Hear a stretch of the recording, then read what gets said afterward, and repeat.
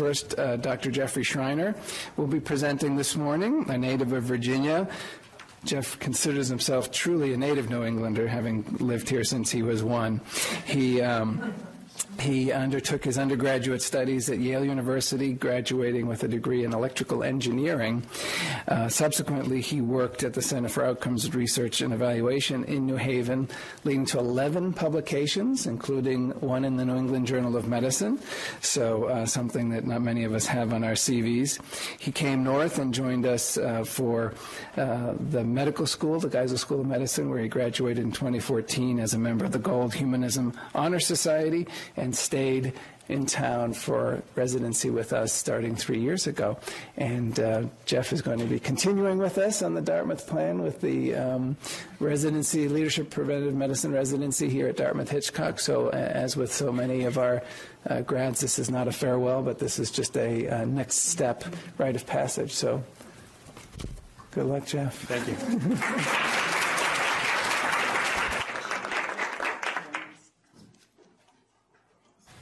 Can you hear me in the back? Yes. Okay, good. Good morning. Thank you again for being here this morning. The title of my talk is World No Tobacco Day 2017, the Role of Pediatricians in Tobacco Control. So I have no financial disclosures, no conflicts of interest. I will be discussing some off-label use of nicotine replacement, primarily for reducing cigarette use and deferring smoking. Of note, the FDA has relaxed their labeling recently, a couple of years ago, and in the process of continuing that on nicotine replacement. Currently, they don't cover these indications, but they may soon. As Isaac Newton once said, "If I have seen further, it is by standing on the shoulders of giants." Some of the contents of the slides and images are adapted from work of our own Sue Tansky and the American Academy of Pediatrics Julius B. Richmond Center of Excellence. By happy coincidence, there's another kind of day this week that's important. Being on Friday, May 31st, today, is World No Tobacco Day.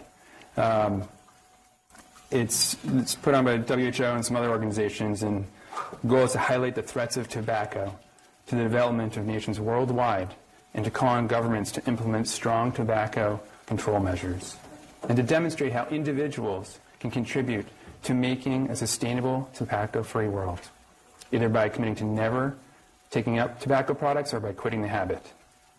When I say tobacco, that includes all smoked and smokeless forms. Tobacco control refers to any and all aspects of efforts to reduce or eliminate tobacco use in any form. While this talk will not have a global focus like this movement, my involvement in tobacco cessation has a global origin. You can see here, I'm there with my 3 siblings.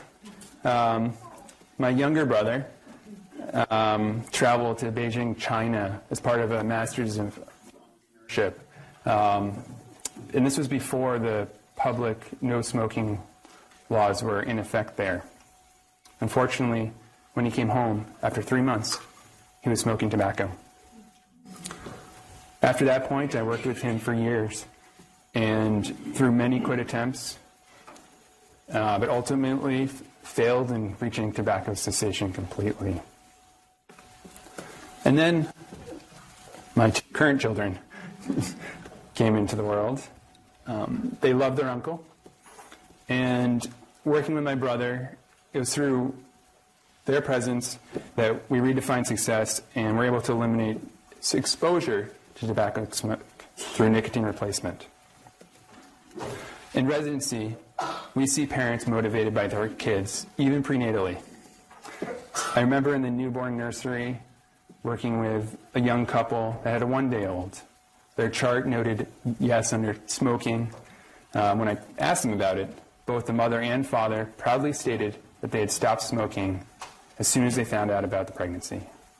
We'll explore this case a little bit more throughout the talk. Otherwise, I'd like to review the epidemiology of tobacco use, discuss the harms of tobacco smoke exposure, explore some opportunities to help primarily parents. My focus will be mainly parents, establish the cessation imperative, and learn how to employ some evidence-based interventions. So we've known about the dangers of, and I'm sure you do too, about the first, second, and now data is mounting on third-hand smoke exposure for many years. And I'm sure everyone in this audience has engaged in tobacco cessation of some form. It's documenting smoking is part of our medical record. Where are we nationally?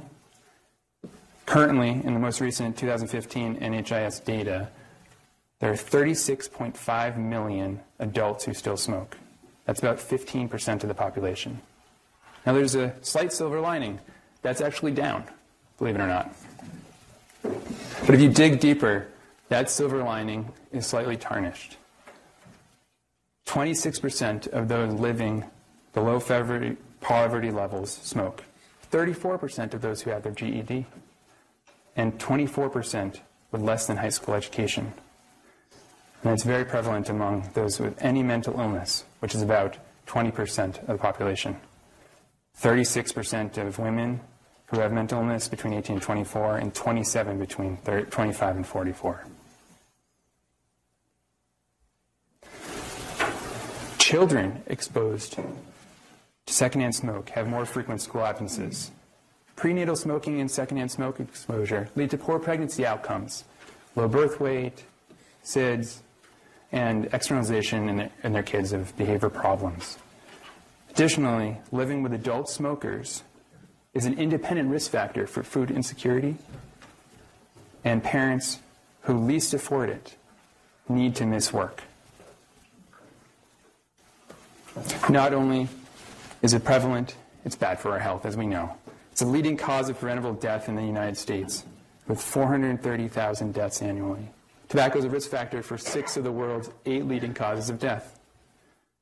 Now, the dangers of smoke comes from inhaling the chemical compounds from tobacco, but also from when it's combusted.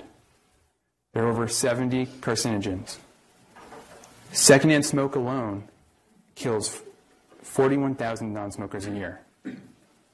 The bottom line is that there's no safe level of secondhand smoke and no safe cigarette. Now, their economic impact is large as well. Those 430,000 deaths represent $193 billion in health-related economic losses, both in direct medical expenses and lost productivity. Of note, a pack-a-day smoker spends on average between $1,500 and $2,000 a year on cigarettes.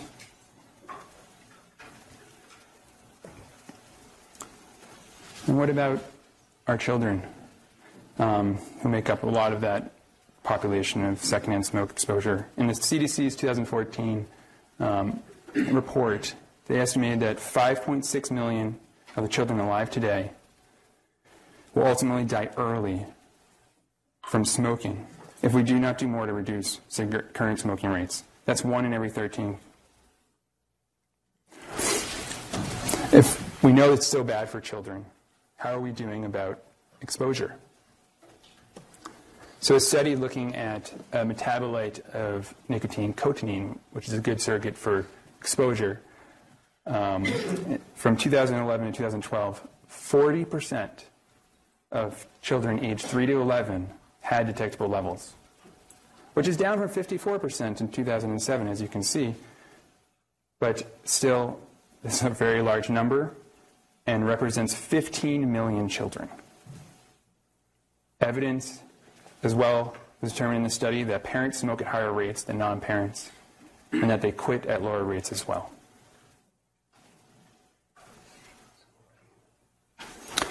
Now, I mentioned any exposure in terms of this cotinine levels, and that at even low levels, they found there's a relationship between this, a negative relationship between this cotinine and reading and math scores. And it's bad for our health, as we know. And the key point is that children, and a lot of this is why we do what we do, have no voice and no choice. And so it's important for us to have our role in making a smoke-free environment. To go into a few more specifics about the health effects, which I'm sure most of you are aware, in kids with asthma, it increased the odds of hospital admission by 2.2, ED visits by 1.4, more ear infections, more severe asthma attacks, more pneumonia, and there's also increases in conduct disorder and decreased levels of antioxidant levels in blood, even at lowest levels. So again, there's no risk-free level of exposure. Now there's one positive aspect of this, and as we noted, parents and adults are aware of these effects and most want to quit. One study found that 70% of tobacco users reported wanting to quit. There are broad ranges in this in terms of this percentage, but it's often high when you present with the effects of smoking. And most of these smokers have at least one quit attempt. 70 to 80% of the smokers who have these attempts try to quit cold turkey, but by 1 year, only 5% have still quit. This is a cry for help. This solo approach, this cold turkey approach, is not working. Now, it's a call for help, but only 70%, thank you for those people that recognize this, 70% of smokers see a primary care physician annually, but often those are acute visits, and they're going after that big ghost. And so arises our opportunity as pediatricians. Pediatricians see roughly a quarter of the population of U.S. smokers through well-child checks and other visits. And the parents of young children tend to be young and otherwise healthy. And so they often see the pediatrician more often. And not only do we see more, interventions that have been employed in pediatric office settings have been successful in reducing the number of cigarettes smoked among these families, as well as nicotine levels, as well as promoting smoke-free homes and paired reported quit rates. This opportunity doesn't just start in the outpatient setting. Returning to that newborn nursery case earlier, applauding the prenatal smoke cessation and prenatal efforts is not enough. One study in 2012 demonstrated that women who stopped smoking while pregnant, between 45 and 70% resumed using tobacco within 1 year of delivery. We've already talked about the adverse effects of smoking on children. Additionally, rates of breastfeeding initiation and continuation are also lower among smokers than non-smokers. These mothers who relapsed or tend to be of lower socioeconomic status, have less education, and have other serious psychological and social stressors. If you look closer at their quitting prenatally, only half of those mothers received evidence-based interventions and were referred to quit lines. So there's an opportunity still. Intervention with parents with older children is also important. Anti-smoking actions by parents are a strong predictor of non-smoking in teens. Rules against smoking and parental cessation may decrease teen smoking uptake by up to 400%. This may be the case, but I recognize that, and people recognize that this is just another added thing to our busy day. So a survey, which is probably still pertinent, from 2004, showed that among residents, 82% said time was the biggest factor for not getting involved. There are concerns about reimbursement. People don't know how. There's a concern that the parent is not the patient, and there's concern that it can alienate the parent. We'll come back and address those soon. There have been studies that looked at how much is needed, and small doses of tobacco cessation counseling is effective. As little as 3 minutes doubles quit attempts and success. Now, granted, counseling is a big role in smoking cessation. Support from clinicians, support from families is very important. So our goal should be to eliminate the number one cause of preventable mortality, eliminate tobacco smoke exposure, and decrease its economic impact. So the only way to truly protect the non-smoking family members completely is for all family smokers to quit completely.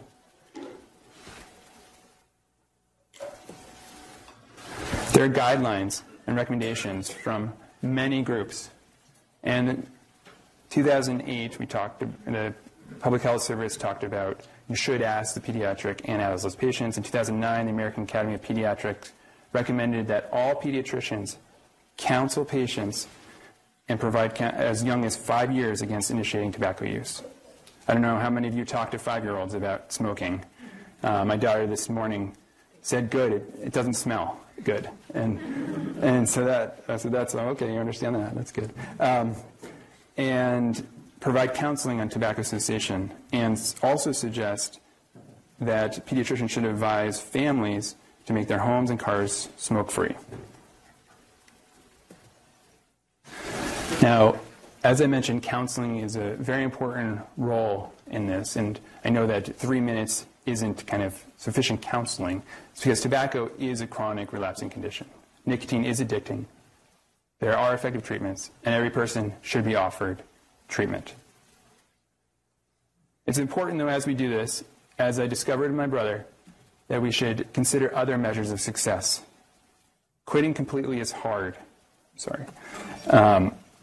It's a process. We should think about reducing exposure and think about other incremental steps.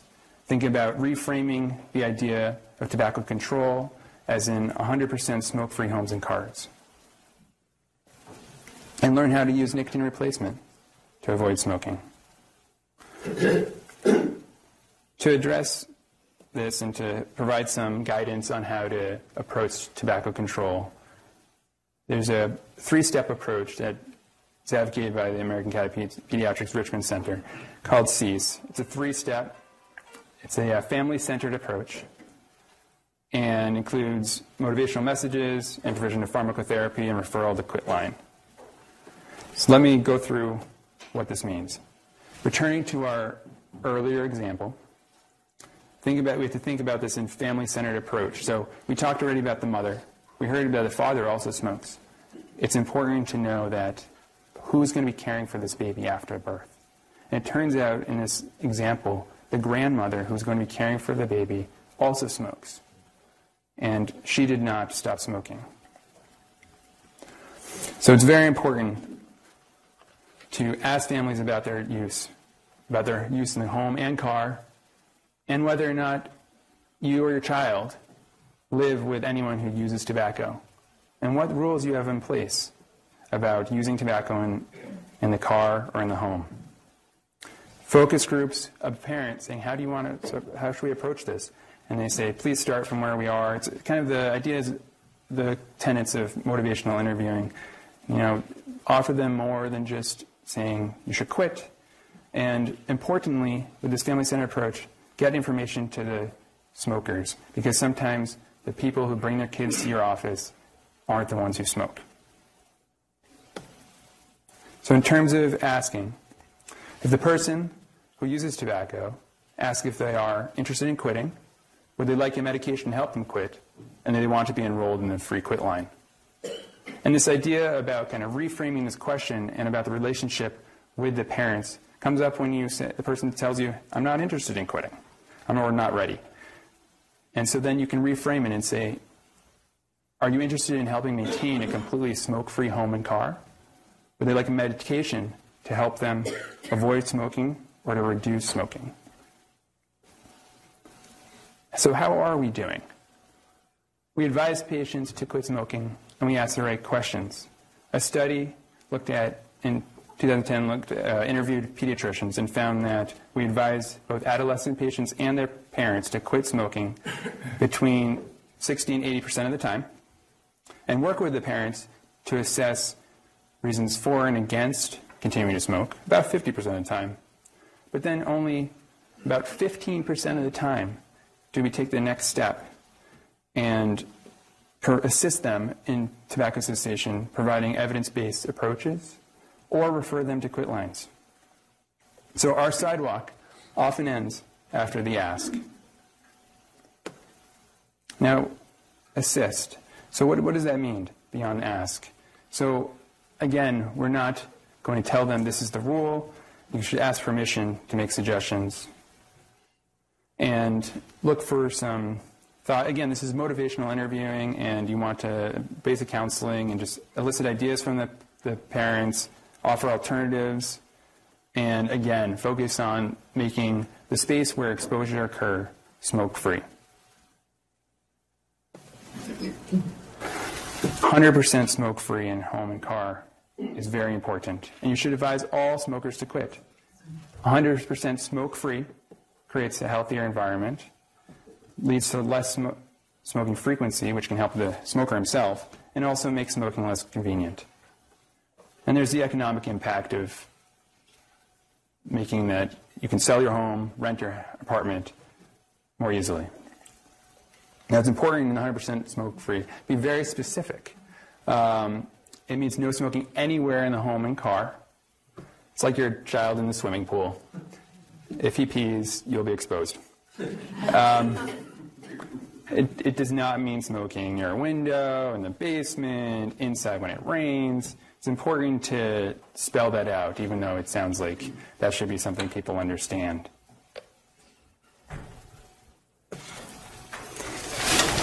So it's important to, once you've determined that someone's interested in quitting, to set a quit date, prescribe the recommended medication for assisting to quit, enroll in a quit line, and refer to local services. Because again, we have 3 minutes of time to be effective, but that's, we can't do that every single time, and so we should create relationships with our local counselors and others involved in tobacco cessation. Now, if they're only interested in, if you've determined that, okay, they don't want to quit, but they're interested in reducing smoking and replacing cigarettes, this is the space where you can prescribe or recommend nicotine replacement. Now, there's, again, that label is in kind of flux in terms of what's recommended from the FDA, so it's still considered off-label use, but I have hope that it's going to be heading in that direction. There are other medications that are used for smoking cessation. You've probably heard of Chantix, as well as bupropion. We typically, because the parent is not technically our patient, cannot prescribe that to them, and that also requires close follow-up. So I'm going to focus on nicotine replacement. So nicotine is an addiction. Studies have shown that the nicotine receptors in smokers are close to 300% higher in density. So when you remove that effect of nicotine and that presence, you're going to get changes in mood, you're going to get cognitive changes, and withdrawal happens quickly. So that's the reward system. And nicotine replacement and other therapies are important because, again, this is an addiction, this is a habit, and it takes time to develop the skills that will get you to success. As I mentioned, tobacco withdrawal occurs within hours and may occur be for a long period of time. I'm not going to read all those, but you've probably experienced someone or seen someone that's going through this process. It's not pleasant.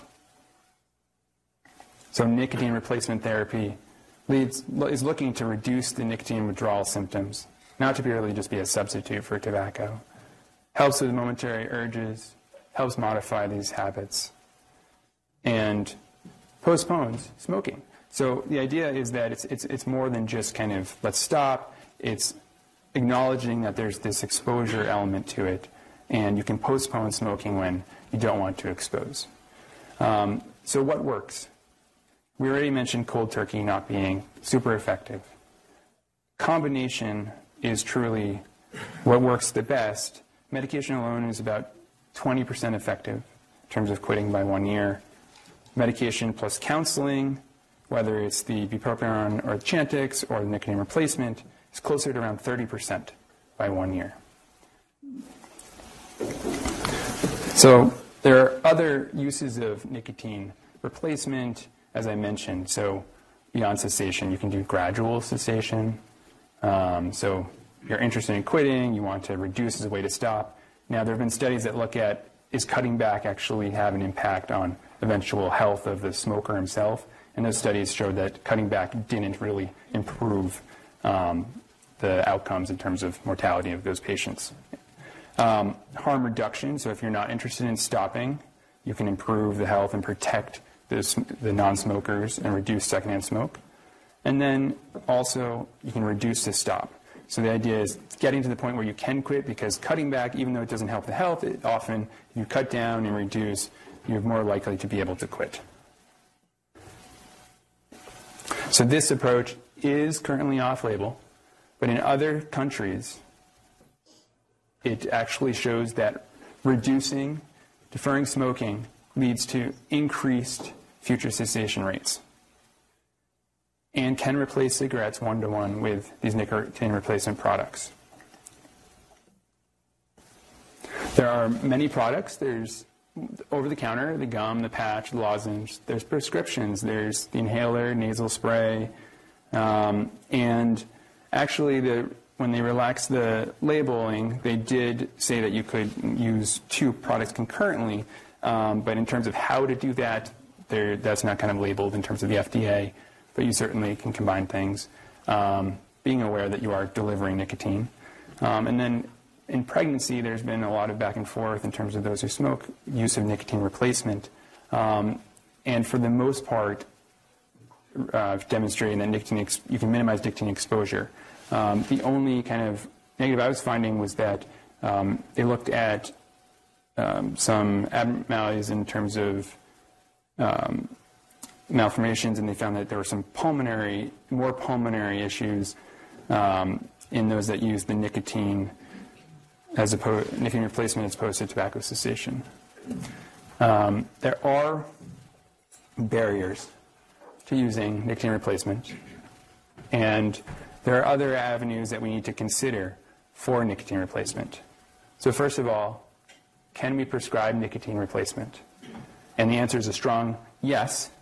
And in 2015, that policy that I mentioned from the American Academy of Pediatric recommends that we actually use both a state quit line and pharmacotherapy in treating nicotine-dependent parents. We already prescribe for parents in certain situations. Think of pertussis, prophylaxis, scabies. There are opportunities for that we already do. But it's important to also look into, if you're working somewhere new, and you want to look into your medical liability for this process too. So you want to make sure that you're doing this safely, so that we don't lose you who are interested in prescribing this. Additionally, there is, I mentioned connecting with counselors. That is a thing that is difficult. The availability of trained counselors has decreased. And so it's important that we provide some of that, but also connect with our peers and our colleagues in primary care for adults and using their resources too. Now, what about reimbursement? So we cannot get reimbursement directly for tobacco cessation counseling in parents because they are not our patients, but you can, and I've just learned this through this process. I haven't done that much training in terms of billing, but there's the aspect of the evaluation and management in your billing, and you can do it through counseling. So in terms of extending the time of your counseling and acknowledging some Z codes. I think that's a little bit too much, but I guess the main point is that you can get reimbursement, but it's indirect. But that should not stop you from doing this, as we can see with all the benefits of reducing exposure. Now, what about the risks of nicotine? The main thing that people are concerned about, other than kind of the question of addiction, is the potential for major effects. There was some back and forth in the groups from AAP, and when they talked about, I think there's a letter, the editor talking about the medico-legal kind of ramifications of nicotine replacement therapy, and there was some concern about the effect and the potential for stroke and heart attacks, and really the data hasn't shown that these occur very frequently. I mentioned fetal anomalies. There's some concern in pregnancy, but the balance is that the adverse effects of tobacco smoke itself was greater, they felt, than the risk of the fetal anomalies. And in terms of what's the risk of nicotine when we think of things, the nicotine in the tobacco is about actually the tobacco smoke again and the combustion. It's not actually the nicotine in the tobacco that we're truly concerned about. So what about the cost of nicotine replacement? So over time, it's less expensive in how it's kind of primarily prescribed in terms of 6 to 12-week increments. The lowest, and in one study, the lowest price of a pack of cigarettes was $3.50, and another highest was $6. And you can see this is the average daily cost of nicotine replacement. It's not cheap, but shortly I'll get to why this may not be an issue on a state-by-state basis.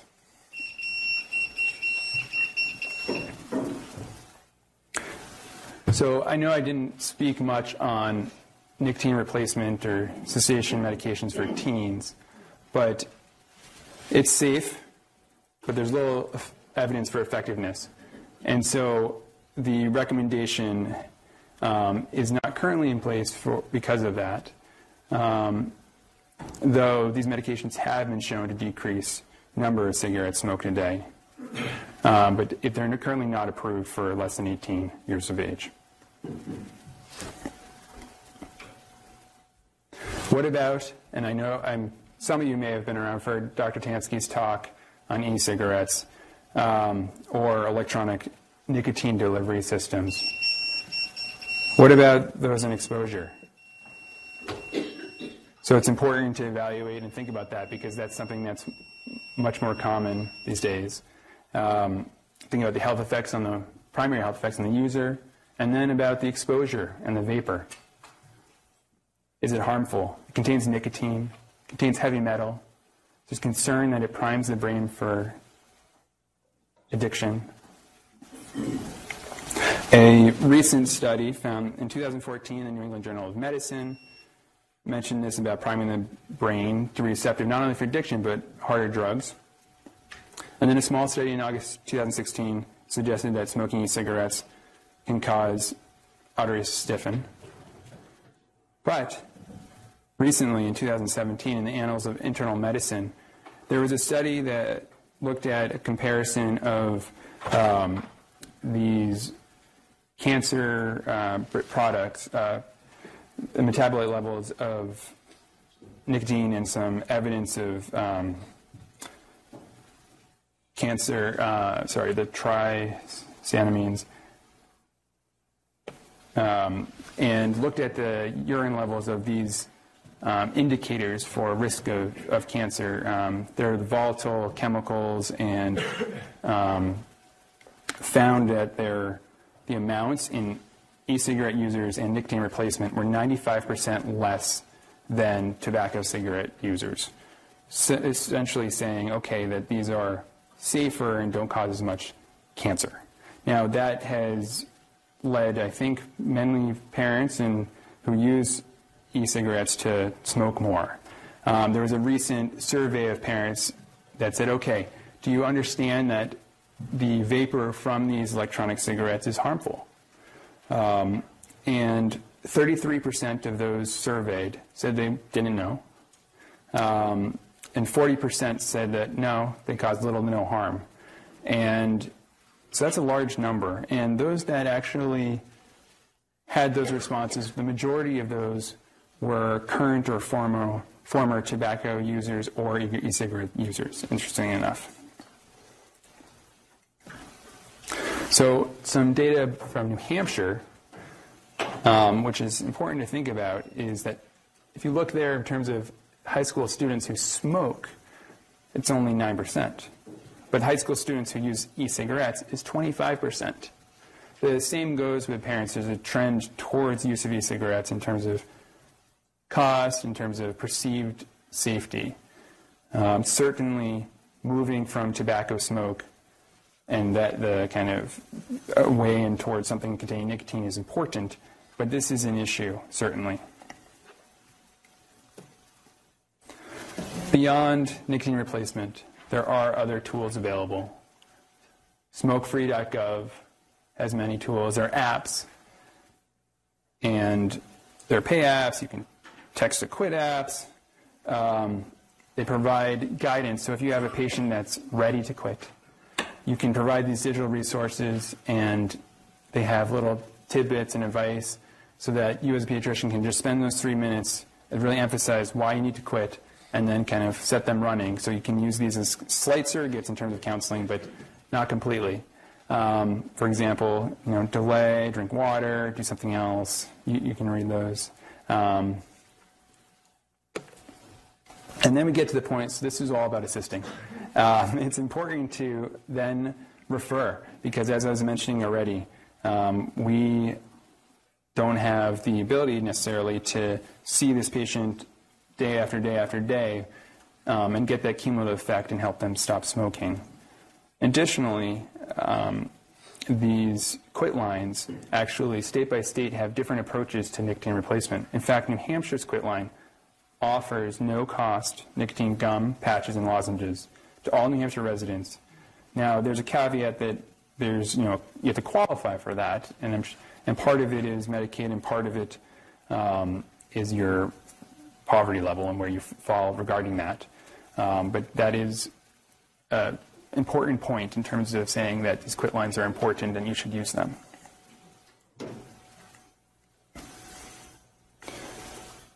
So, this brings me to the end of my talk. We can and should counsel and motivate parents and non-smokers to institute smoke-free home and cars and rules. We as providers are well positioned to counsel parents in a family-centered approach to tobacco control. It's imperative that we get trained in tobacco control.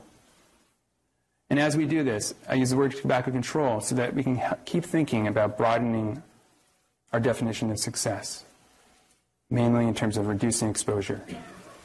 100% smoke-free homes and cars. And medication and various uses of nicotine replacement combined with counseling is an effective aid for limiting exposure. Thank you.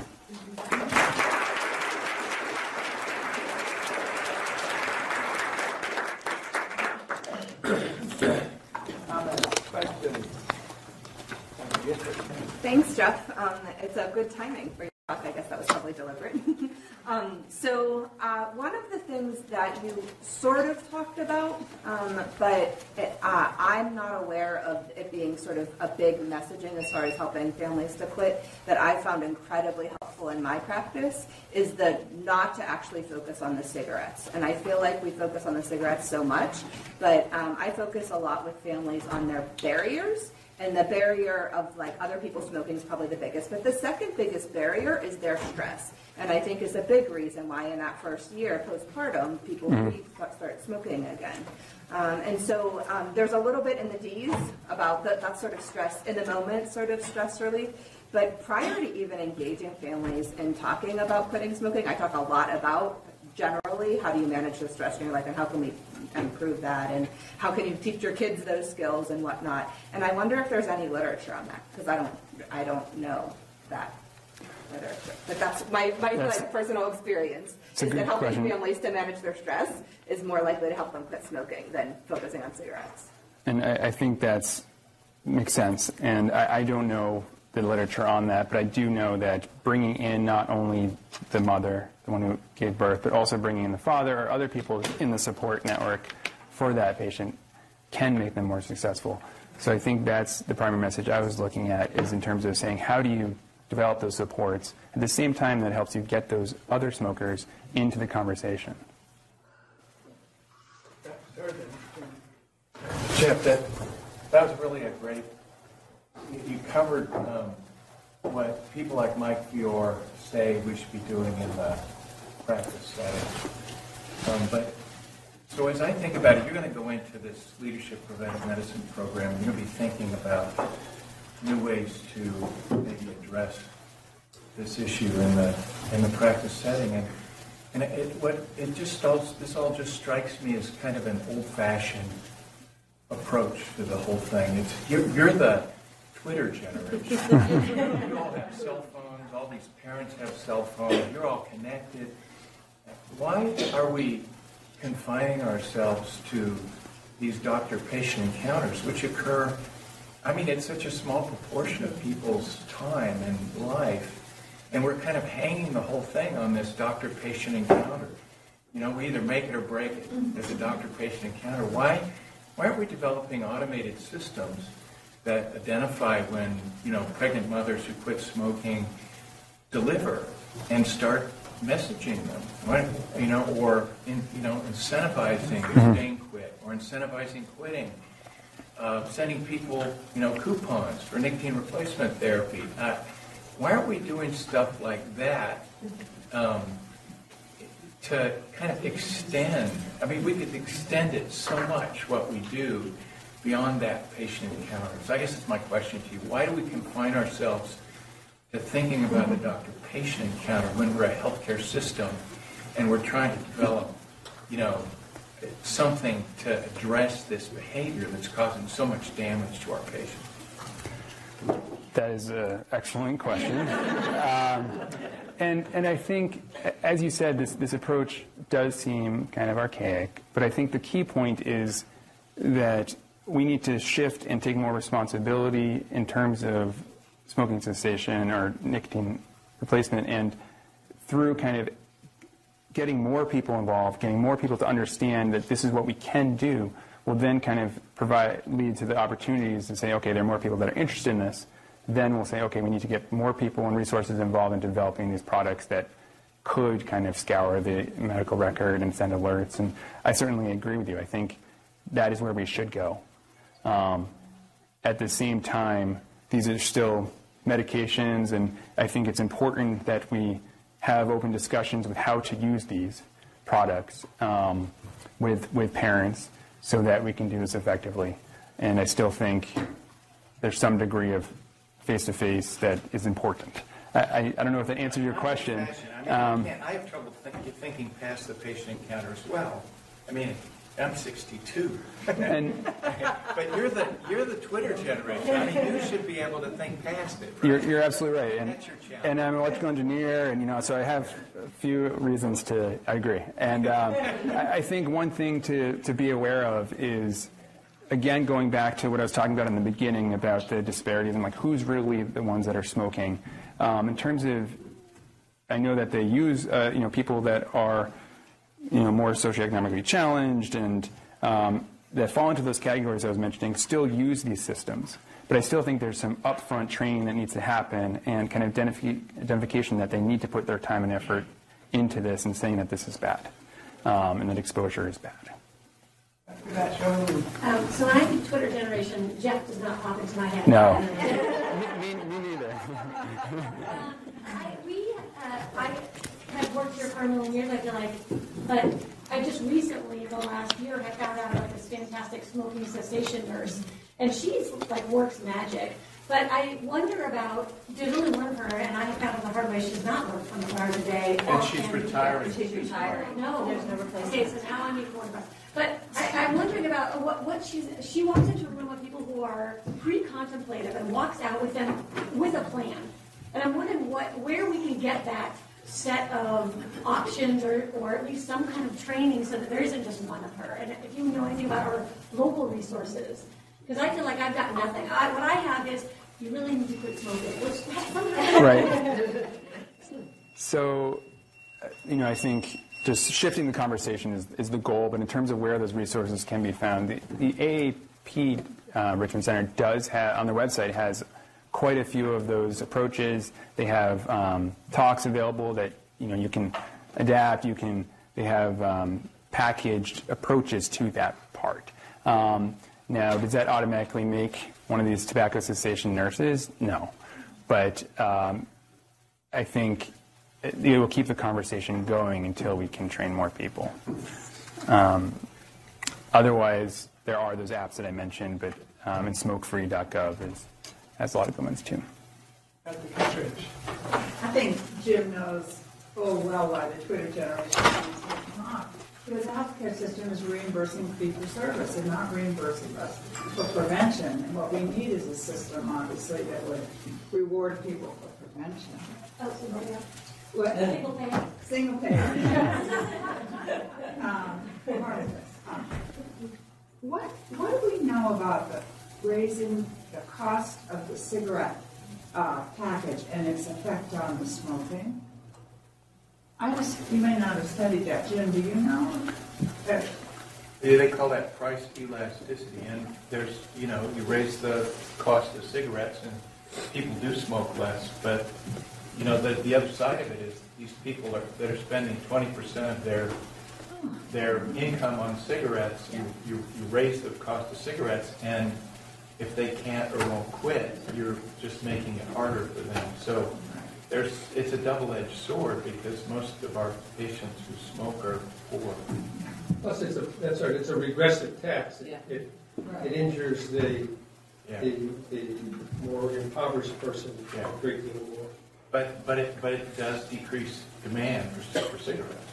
It also increases black market cigarettes. The problem with increasing taxes is that the cigarette companies decrease their profit margin to make the actual cost of the pack pretty much the same.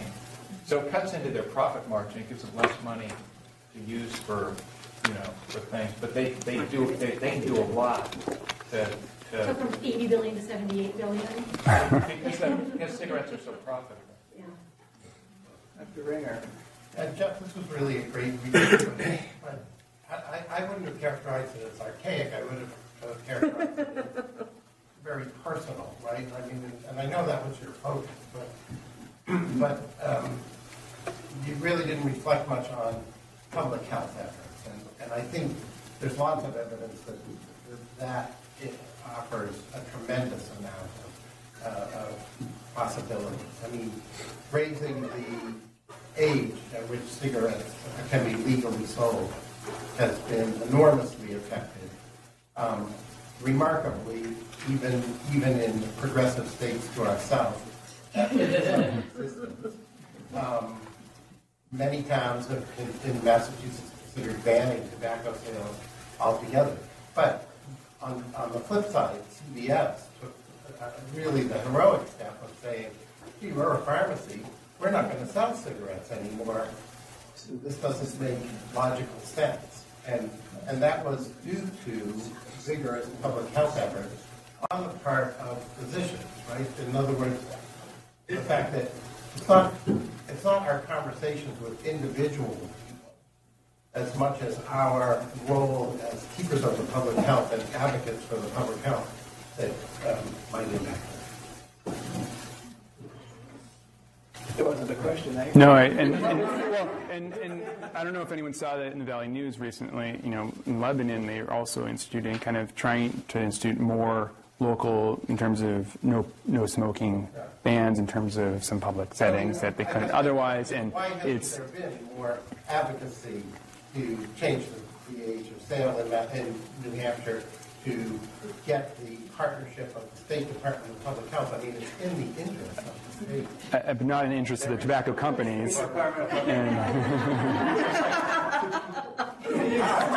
when you want to criticize tobacco companies for making a lot of money, maybe you should be similarly criticizing your own state for failing to provide social things.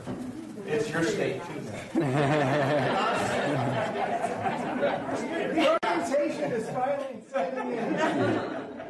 And I'm willing to argue with it. Not to disagree with Dr. Ringer, but the public health message has been going out since the 60s. I mean, my grandmother, who smoked forever, was fully aware of the risks of smoking, and yet was totally ticked off when they refused to let her smoke on the planes anymore. So she was well aware of it. So I feel like our messaging has been going out for 50 years. And we're clearly not doing as good a public health message as we need to, which was leading me to my question, which is, do you know if you talk about raising the age, we talk about taxation, what about the pictures that the European Union puts on their cigarette packages that has just really ugly pictures of smoking? There's no Marlboro Man, there's no advertising about how cool cigarettes are, but there's just a picture on the cigarettes of damaged lungs and bad teeth. Do you know its efficacy, or if there's any movement in the states to do that? Well, I think there was. I remember seeing this. I didn't look into this very closely, but I think it was somewhere in the courts, and I don't know where it stopped. And saying that the FDA had to take control of tobacco and regulate it, and part of the act passed by Congress was they had to change the labeling on cigarettes. The FDA proposed 8 new labels that were graphic warning labels. The tobacco industry sued in court. It went up through a couple of appeals courts, and the appeal judge agreed with the industry that it violated the industry's First Amendment free speech rights to require them to put that kind of information on their own package. So in this country right now, there's really the FDA has gone back to the drawing board. They're trying to develop better evidence that these packages make a difference, and then they're going to go back to the drawing board. I'm sure that, because the act of Congress says that they have to change the labeling, they'll have to change the labeling, but they don't feel like they're in a strong position against that legal challenge against the company's First Amendment rights. Corporations, the people too. There's an increasing use of smoked and other types of marijuana in the United States and elsewhere. And I'm hearing that people are using it as a nicotine replacement, not only by smoking independently or co-smoking at times, but mixing marijuana with tobacco and rolling their own. Do you know anything about that? Can you share something personally? Fortunately, I can say no to both those. No to the first and no to the second. But I can't see how that would necessarily replace. There are ideas that you're kind of trying to change habits and addressing kind of those underlying reasons why people go to smoke, maybe, but it still doesn't address necessarily the withdrawal symptoms and rolling them together. Wouldn't reduce the kind of health effects long term in terms of that tobacco combustion. So I don't know too much about that. I don't know if anyone else has heard about that. I wouldn't say experienced it. Not the college. When thinking about the challenge of prescribing for the parents, and one of the problems is you need to have an open EDH window in order to do some of that prescribing. Do you have any thoughts about ways that pediatricians can partner with other providers, with internists and family doctors in a system such as ours to more effectively provide family-centered care? Yeah, I think, going back to Jim was saying, we have these little, our flags and our things in our charts that say, yes, they smoke. And when we do this counseling and if we identify someone that's interested, that should really trigger, I don't know if it's an in-basket message. I know everyone's in-baskets are full. But there should be something that flags and kind of translates over to the parent's chart. That's also assuming that they have a chart and are seeing a primary care physician. But thinking about, I don't know if there's a process in place right now, but I couldn't imagine that couldn't be simple. Well, there's currently, this argument about whether primary care should be cited either with the subspecialty unit or with other primary care doctors. And I think that what you just brought up, Don, is an argument for having primary care doctors working together at the same place. If I'm a pediatrician working in a place where there are internal medicine doctors and family practice doctors, I can walk the patient over to see somebody in internal medicine or family practice to get their tobacco addiction addressed more easily than if I'm in a pediatric clinic with subspecialty doctors. So that would be an argument in favor of that kind of a situation. Interpretation. So a good wide-ranging conversation you triggered, Jeff. Can I ask just one question? You've asked two already. I just want one more. You like with your harm reduction thing, you stopped at nicotine replacement therapy.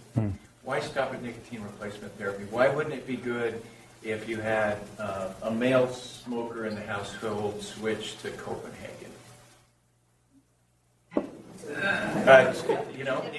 He stops using combustible tobacco. He's using Copenhagen. Yeah, he's at risk for lip cancer. He's no longer putting himself at risk for lung cancer, and he's not putting his children at risk because it's not combustible. Well, I'll answer the question for him first. Right. there's a balance there, I think. And relative harm reduction? I'm talking about relative harm.